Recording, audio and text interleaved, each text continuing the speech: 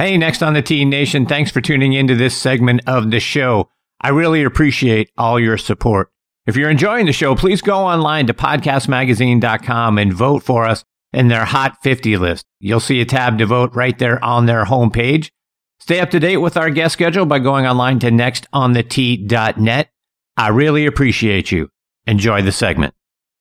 Before we get started, I want to remind you about our friends over at the Macklemore. As you guys know, my buddies and I, we were up there for our annual golf trip, and it was simply amazing. Everything about the place is first class. We had great accommodations. The practice facility that they have up there is fantastic. Their on-premise restaurant, which is called The Craig, has outstanding food and service, and the course lived up to every great expectation that we had for it. I can't say enough great things about the Macklemore. Folks, go online to themacklemore.com to see how spectacular the place is for yourself. The golf course is co-designed by our good friends Bill Bergen and Reese Jones. And our friend and PGA Tour caddy Kip Henley said, outside of Pebble Beach, it's the most beautiful 18th hole he's ever seen. And Golf Digest agreed, by the way, naming it the best finishing hole in America since 2000. See why we're all saying how great it is by checking out the course and the resort online at themacklemore.com. And folks, this segment of the show is brought to you by our friends at TaylorMade and their TP5 and TP5X golf balls. High draw? Check. Low fade? Check. Bump and run out of the center flop shot? Check, check, and check. No matter what shot you've got to pull off, there's one ball that's better than them all, and that's the all-new TP5 and TP5X from TaylorMade. With their newly redesigned dimple pattern that decreases drag and increases lift, it's the number one ball in golf no matter the shot. So whether you need to hit the ball high over the trees, under, or maybe even through them, hit TP5 or TP5X, the one ball designed to handle it all. Check them out online by going to TaylorMadeGolf.com for more information. All right, now back at Next on the Tee with me as our resident director of instruction, Tom Patri. For everyone up in Virginia, West Virginia, or the Washington, D.C. areas, go see Tom at Farmington Country Club in Charlottesville, Virginia, and become the next student that Tom coaches up to a championship level. If you can't go see Tom in person, download the V1 video app and send Tom videos of your golf swing through that app. He can help get you dialed in. Please check out his website, tompatri.com, and give him a follow on Twitter and Instagram at TomPatriGolf. Don't forget to subscribe to his new YouTube channel where you can check out nearly 200 free playing lessons and videos that he's got available for you on there. As you guys know, Tom is also a member of the Titleist Leadership Advisory Board, and it's always great having him as part of the show. TP, how are you, my friend? Pretty boy. TP, how are you, my friend? It's been almost a month since the last time you were on the show, which I think is coincidental to the last time your New York Yankees won a baseball game. How's it been going for you, my friend? Sorry, I couldn't hear you. What did you say? There's that selective hearing again. How are you, Tom? So, just, we're coming down the stretch here, and you could get hurt. I could get hurt, but it's not over yet, man. So just be careful now. You might get stung, right? You don't want to get stung. I understand nothing's over until it's over. You guys taught the world that when we came back from 3-0 down in 2004. Nothing is over until it's over. If something happens to you right at the end and you get stung, you will be getting a phone call. You know that. Okay, just be careful. Couple of things, couple quick ones. Congratulations on the number 11 spot from 44 to 11. Man, how awesome is that, pal? Really, seriously. No, absolutely. Thanks to all the listeners and all the supporters out there. I mean, they made it happen, not me. So I appreciate it very much. That's incredible. I'm so happy for that. It's so awesome. And we just crack that. Let's make sure we crack that top 10 now, everybody. Make sure you vote this boy in. And then you might as well stop telling people to come see me at Farmington because I'm under a month now and I'm out of here. So it's time to head south, man. It's getting chilly. I'm old. I need warm weather. Somebody heading south very soon. Yeah. Tell them where they can find you down south. Well, we can get into that. Everybody knows. You know where I am. I'll just whatever. It doesn't matter. All right. Let's talk about you because you like to talk about you. Let's talk about you. Let's talk about the Tour Championship, Tom. I want to start off by getting your thoughts. I want to go back a little bit and get your thoughts on the Tour Championship and what we saw from Patrick Cantlay's big victory there. And I don't know, should we call that a win? Because, I mean, if it were a regular tournament, we know Jon Rahm and Kevin Na would have actually finished in a tie and gone to a playoff. But thanks to that staggered thing they do. Cantlay gets the win. Your thoughts on what you saw at the Tour Championship? So I have very mixed emotions about that. The staggered thing is just staggering to me. It doesn't make any sense. I don't understand it. I don't understand the premise. I don't understand why they did it. I want to know what knucklehead sat in the room and came up with that and convinced everybody, yeah, that was a great idea. I think that's a good idea. I wanted to be in that room when they said that. So that's the stupidest thing I've ever heard in my life. But it has nothing to do with golf. But that being said, that Sunday back and forth on that back nine between those two guys was, I mean, I don't get to watch tournament golf that much on Sundays, and I got to watch that. And I was so entertained and so into that back nine. So many great shots hit back and forth. Cantlay, listen, we're in a situation now. Forget the staggered start. He hit some incredible shots, made some incredible clutch putts. I think he kind of wore Bryson out with some of the putts he made actually just warmed down. But it was fun to watch. It was exciting. It was really exciting. And Tom, I know we've talked about this a few times leading into the Tour Championship, like who's the player of the year, who had the best season of all. And we talked about it being perhaps between Collin Morikawa and Jon Rahm. And we know what a great season Rahm had, major championship he had this year, sort of Morikawa. But Rahm with the top tens and all of them, including the Players' Championship, seemed like a guy, in my mind, was a shoe-in to win the Player of the Year award. It ends up going to Cantlay, who won 3 times plus the Tour Championship. But one of those wins, one of those 3 was the Memorial. And we know that Jon Rahm probably wins that golf tournament before COVID comes out, or he tests positive to COVID and they give him the result. And that 6-stroke lead he would have had going into the final round evaporates. And then Cantlay goes on to get a win there. I don't know, your thoughts. Cantlay, is he the Player of the Year, or do you like Rahm or Morikawa? I would have said toss up between Rahm and Cantlay, and that's not throwing Collin under the bus because he had a wonderful year as well. It's funny. It becomes a little bit of a popularity contest with the players' vote. And I think if it is a popularity contest, then you know who's more popular among the players. So the personality comes into it sometimes. I think that you almost have to turn that into a point system thing. Of some kind, and take the popularity part out of it. I almost thought for a little while they were going to declare co-players of the year, for the first time. It's a toss up. It's a toss up. Obviously, it always seems that the guy who does the dramatic thing at the end has the edge. Cantlay obviously got hot at the right time and was more in everybody's mind's eye, when the voting was going on. So that probably gave an edge. I think the whole Memorial thing, and I'm not a Jon Rahm fan particularly, but I think the whole Memorial thing was a really, tough pill to swallow for anybody who cares about professional golf. That was just a bad deal. I mean, it was just the guy would not have, there's no way the guy would have lost that golf tournament. No way in the world. He's too good of a front runner and too good of a pressure player. And you flip that tournament around, you give it to Rahm instead of Cantlay, and everything's different, right? It's completely different. So I think this one, in my mind, will go down with an asterisk next to it. I'll never be able to really. And I'm a Patrick Cantlay fan. I don't think he was. I have to give the edge probably if you think about it and put all the chips on the table for Rahm. Probably. Tom, we're obviously in Ryder Cup week and want to get your thoughts not only on the Ryder Cup, but the Solheim Cup as well.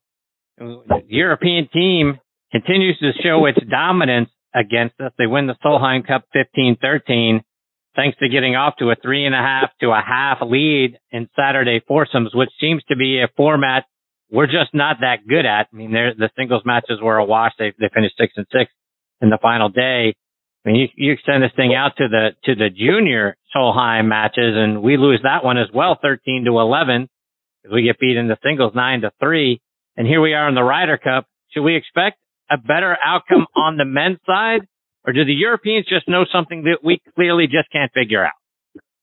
Well, I think the simple answer is the Europeans like each other, and a lot of our guys don't like each other. It's a team event. There's got to be some continuity in the locker room.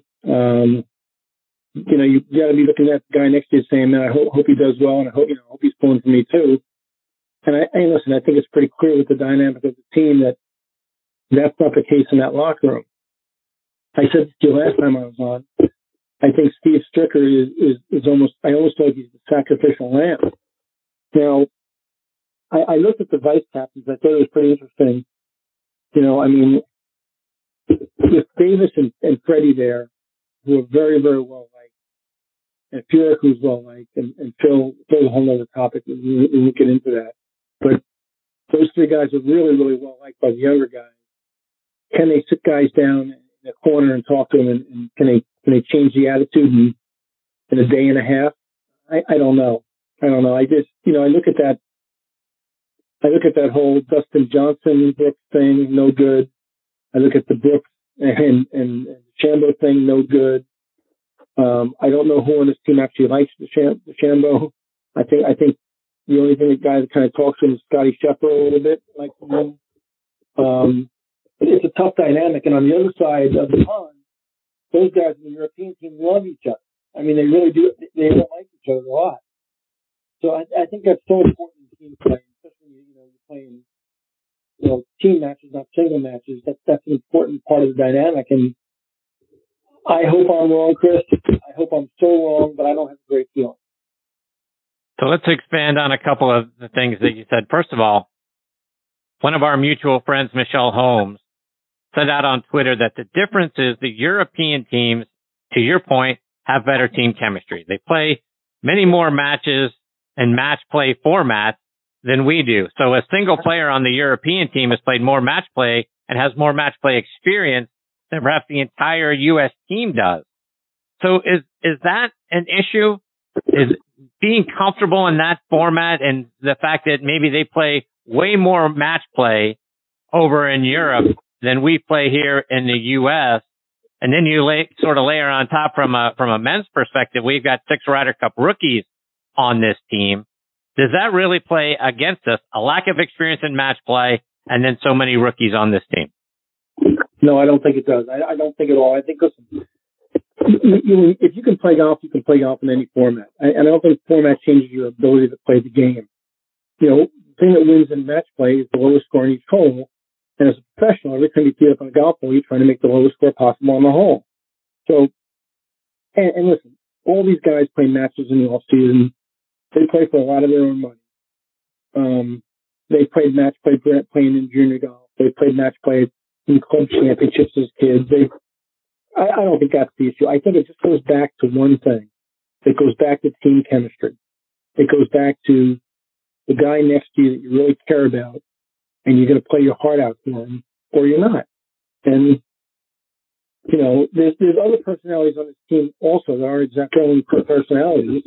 Daniel Berger is a little gruff at times. I mean, there's a lot going on here. I mean, there's a lot of different individuals on this team. I think it's strictly a chemistry issue. So speaking of individuals and caring, I want to get your thoughts on Brooks Koepka's.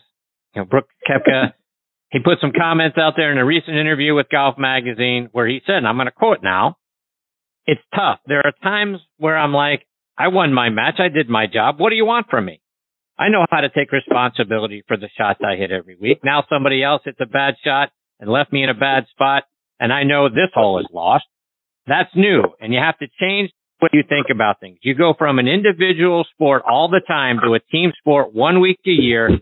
It's so far from my normal routine. I can barely see my personal team. It's hard to even go to the gym."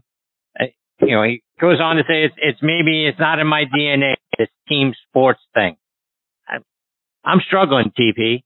When I read him talking about things like this, which seems to be, and you alluded to this earlier, sort of a me thing, and it's an I, and it's not a team thing, and you want me to get up and go to all these team meetings. You want me to break up my routine. I like to go back to the room and watch SportsCenter and take a nap, but I can't do that. I got to go and be a part of a team meeting or whatever, right? When I hear stuff like that, and I know Strick is going to say all the right things in a conference call or in his interviews because he has to, but if I hear this, Tom, my phone call to Brooks Koepka is, you know what? Stay home. I got 4 or 5 other guys that were on the cusp of making this team that are probably dying to be a part of this team. Sounds like you really don't care that much, using what you said a minute ago, caring.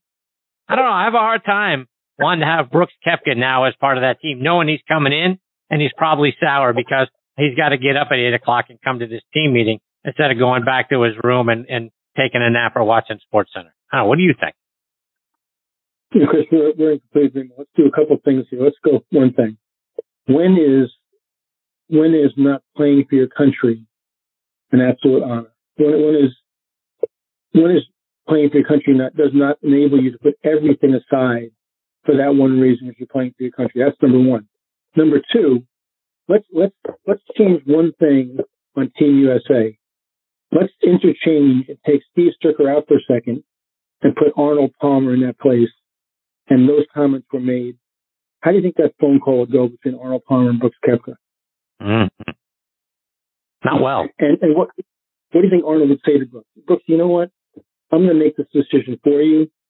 We're going to say you just hurt your wrist again and you're out because I want you out.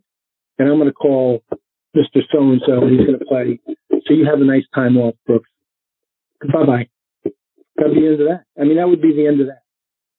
I mean, that Arnold would not even begin to be able to swallow those comments and let him in there. It wouldn't happen. It wouldn't happen. I tried so hard. Because there's so many things I do like about Brooks Koepka and when he plays golf. I've tried so hard to like Brooks Koepka. I can't like him. I just can't like him. He makes it too hard. I mean, I love the way the guy plays the game. I don't like the guy. I can't like the guy.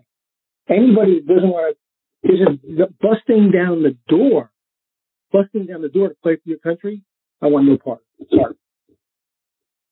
So how does Captain Patri put together pairings for this kind of thing? And I'm not talking about, would you put Brooks with this guy or would you put DJ with that guy? More just from conceptually. Are you looking to pair guys together that play very similarly? If I'm a straight driver of the golf ball, I put it in the fairway, I put it on the green, and I'm very sort of methodical, but I'm, very accurate. Am I looking to pair 2 guys that are very similar that way? And then to guys like, whether it's Bryson or if Philly Boy were happen to be on this team, we know he's not, but a guy that drives it very crooked, but he's used to hitting out of every which lie that he could possibly end up with. And he's comfortable hitting from those places, not like Brooks said here, oh, that guy put me in a bad spot. Now I hate this guy.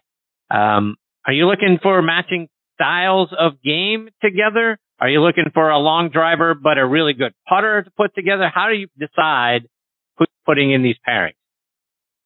There were 2 great things I saw this week, 2 different interviews. One was a historical interview. I'll get to that in a second. And one was, did you see, Chris, the Butch Harmon interview? I did not.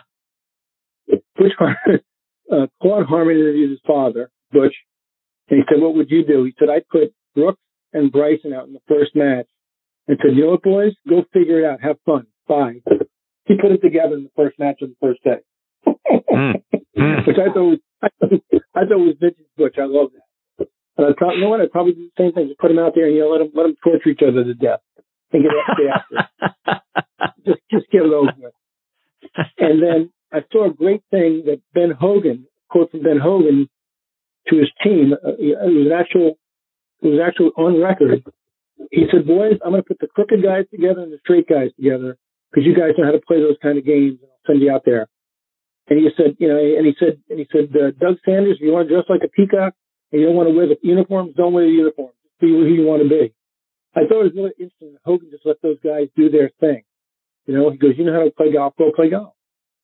He didn't overcoach anybody. Yeah, but if you go, and I'm sure you heard the rest of the story, right? The last thing he told them was, don't make my name be on the losing side on this trophy. Right. Which I love. That's all that matters, right?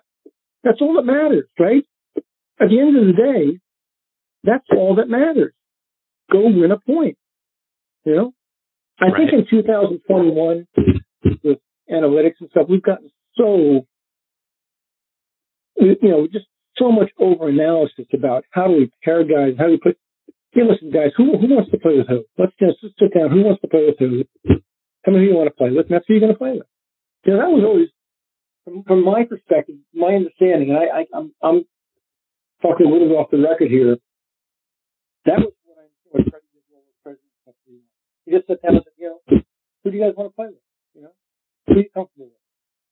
And he kind of let them tell him who they wanted to play with. Why did you try to force a pairing? Listen, Dustin Johnson does not want to play with Brooks. Brooks doesn't want to play with Dustin Johnson. That's on the record. And Brooks certainly doesn't want to play with DeChambeau. So those pairings are out. Those are over, right?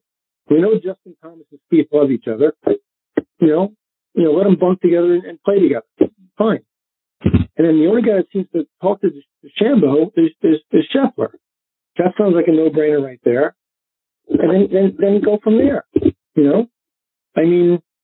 Like personalities, probably Harris English and Colin Morikawa. So, you got to have guys that are comfortable out there with each other. I think that's the number one thing you have to look for. Tom, one more before I let you go, and I got to get a playing lesson from you tonight. So when we have done what you were talking about a minute ago with some of these guys, we hit a wayward shot, find ourselves in the trees, got to hit a low punch shot to get ourselves out and either just back into play, or maybe we got a shot if we can hit this one low underneath this branch and it'll run up there on the green. How do we pull off that low punch shot? Well, first of all, because, I grew up on a really tree-lined, very tight golf course as a kid. Really tight, really, really tight golf course with a lot of trees on the golf course. So as a kid, you didn't know how to necessarily do it, but you kind of figured it out. So once I started playing a little bit better and got a little bit older and a little bit stronger, one of the things I would do is I'd go out there in the evening, I'd put myself in the tree somewhere, and I'd, hit a low shot with a little hook, I hit a low shot with a little cut around the tree, and a shot up high through some branches where there was an opening. I did it by, back then, not knowing that mechanically, I did it by visually seeing the shot before I hit it. So the first thing you've got to do is you've got to be able to picture the shot you're trying to hit. You've got to have a visual of what you're really trying to do. But as far as the low shot's concerned, the most obvious things are you've got to take a lower lofted club than you would normally take. You've got to choke down on the golf club on the handle. And like Harvey Penick once said, high shot, high finish, low shot, low finish. You've got to cut off the follow through. You've got to change your ball position a little bit and play it back. You've got to keep your lower body a little quieter. So you don't get out ahead of the shaft and don't add loft to the club. And you've got to hit that shot under control. And you got to take the speed down a little bit, because obviously anytime you increase speed, you increase spin. If you increase spin, the ball rises. So, you got to make a very tempoed motion even when you do that too. And guys get in there and get nervous and they jump at it. Next thing you know, the ball is on the second story. It's hitting a tree limb somewhere. So there's a lot of little nuances to hitting those shots. Those are some of them. But those are the kind of things, as you know, I was blessed in the 90s to work with a guy named Ballesteros, and nobody was more creative than Seve. And if you go to the famous teaching special in the sky called YouTube, there's a lot of Seve video on there hitting trouble shots. And for the guy out there who wants to learn how to hit those things and has a good visual understanding of golf, it wouldn't be a bad idea to go watch some Seve videos of hitting some of those golf shots. Tom, before I let you go, remind our listeners now how they can stay up to date with you. If you're on your way headed back south, how can they find you and then follow you on social media and on your website? Thanks, Chris. Obviously tompatri.com is my home, my website, and then, LinkedIn, Twitter, Instagram. I have an Instagram live day after tomorrow at 8:00 with a really interesting guy named Timmy Chisano. Check that out, Chris, if you will.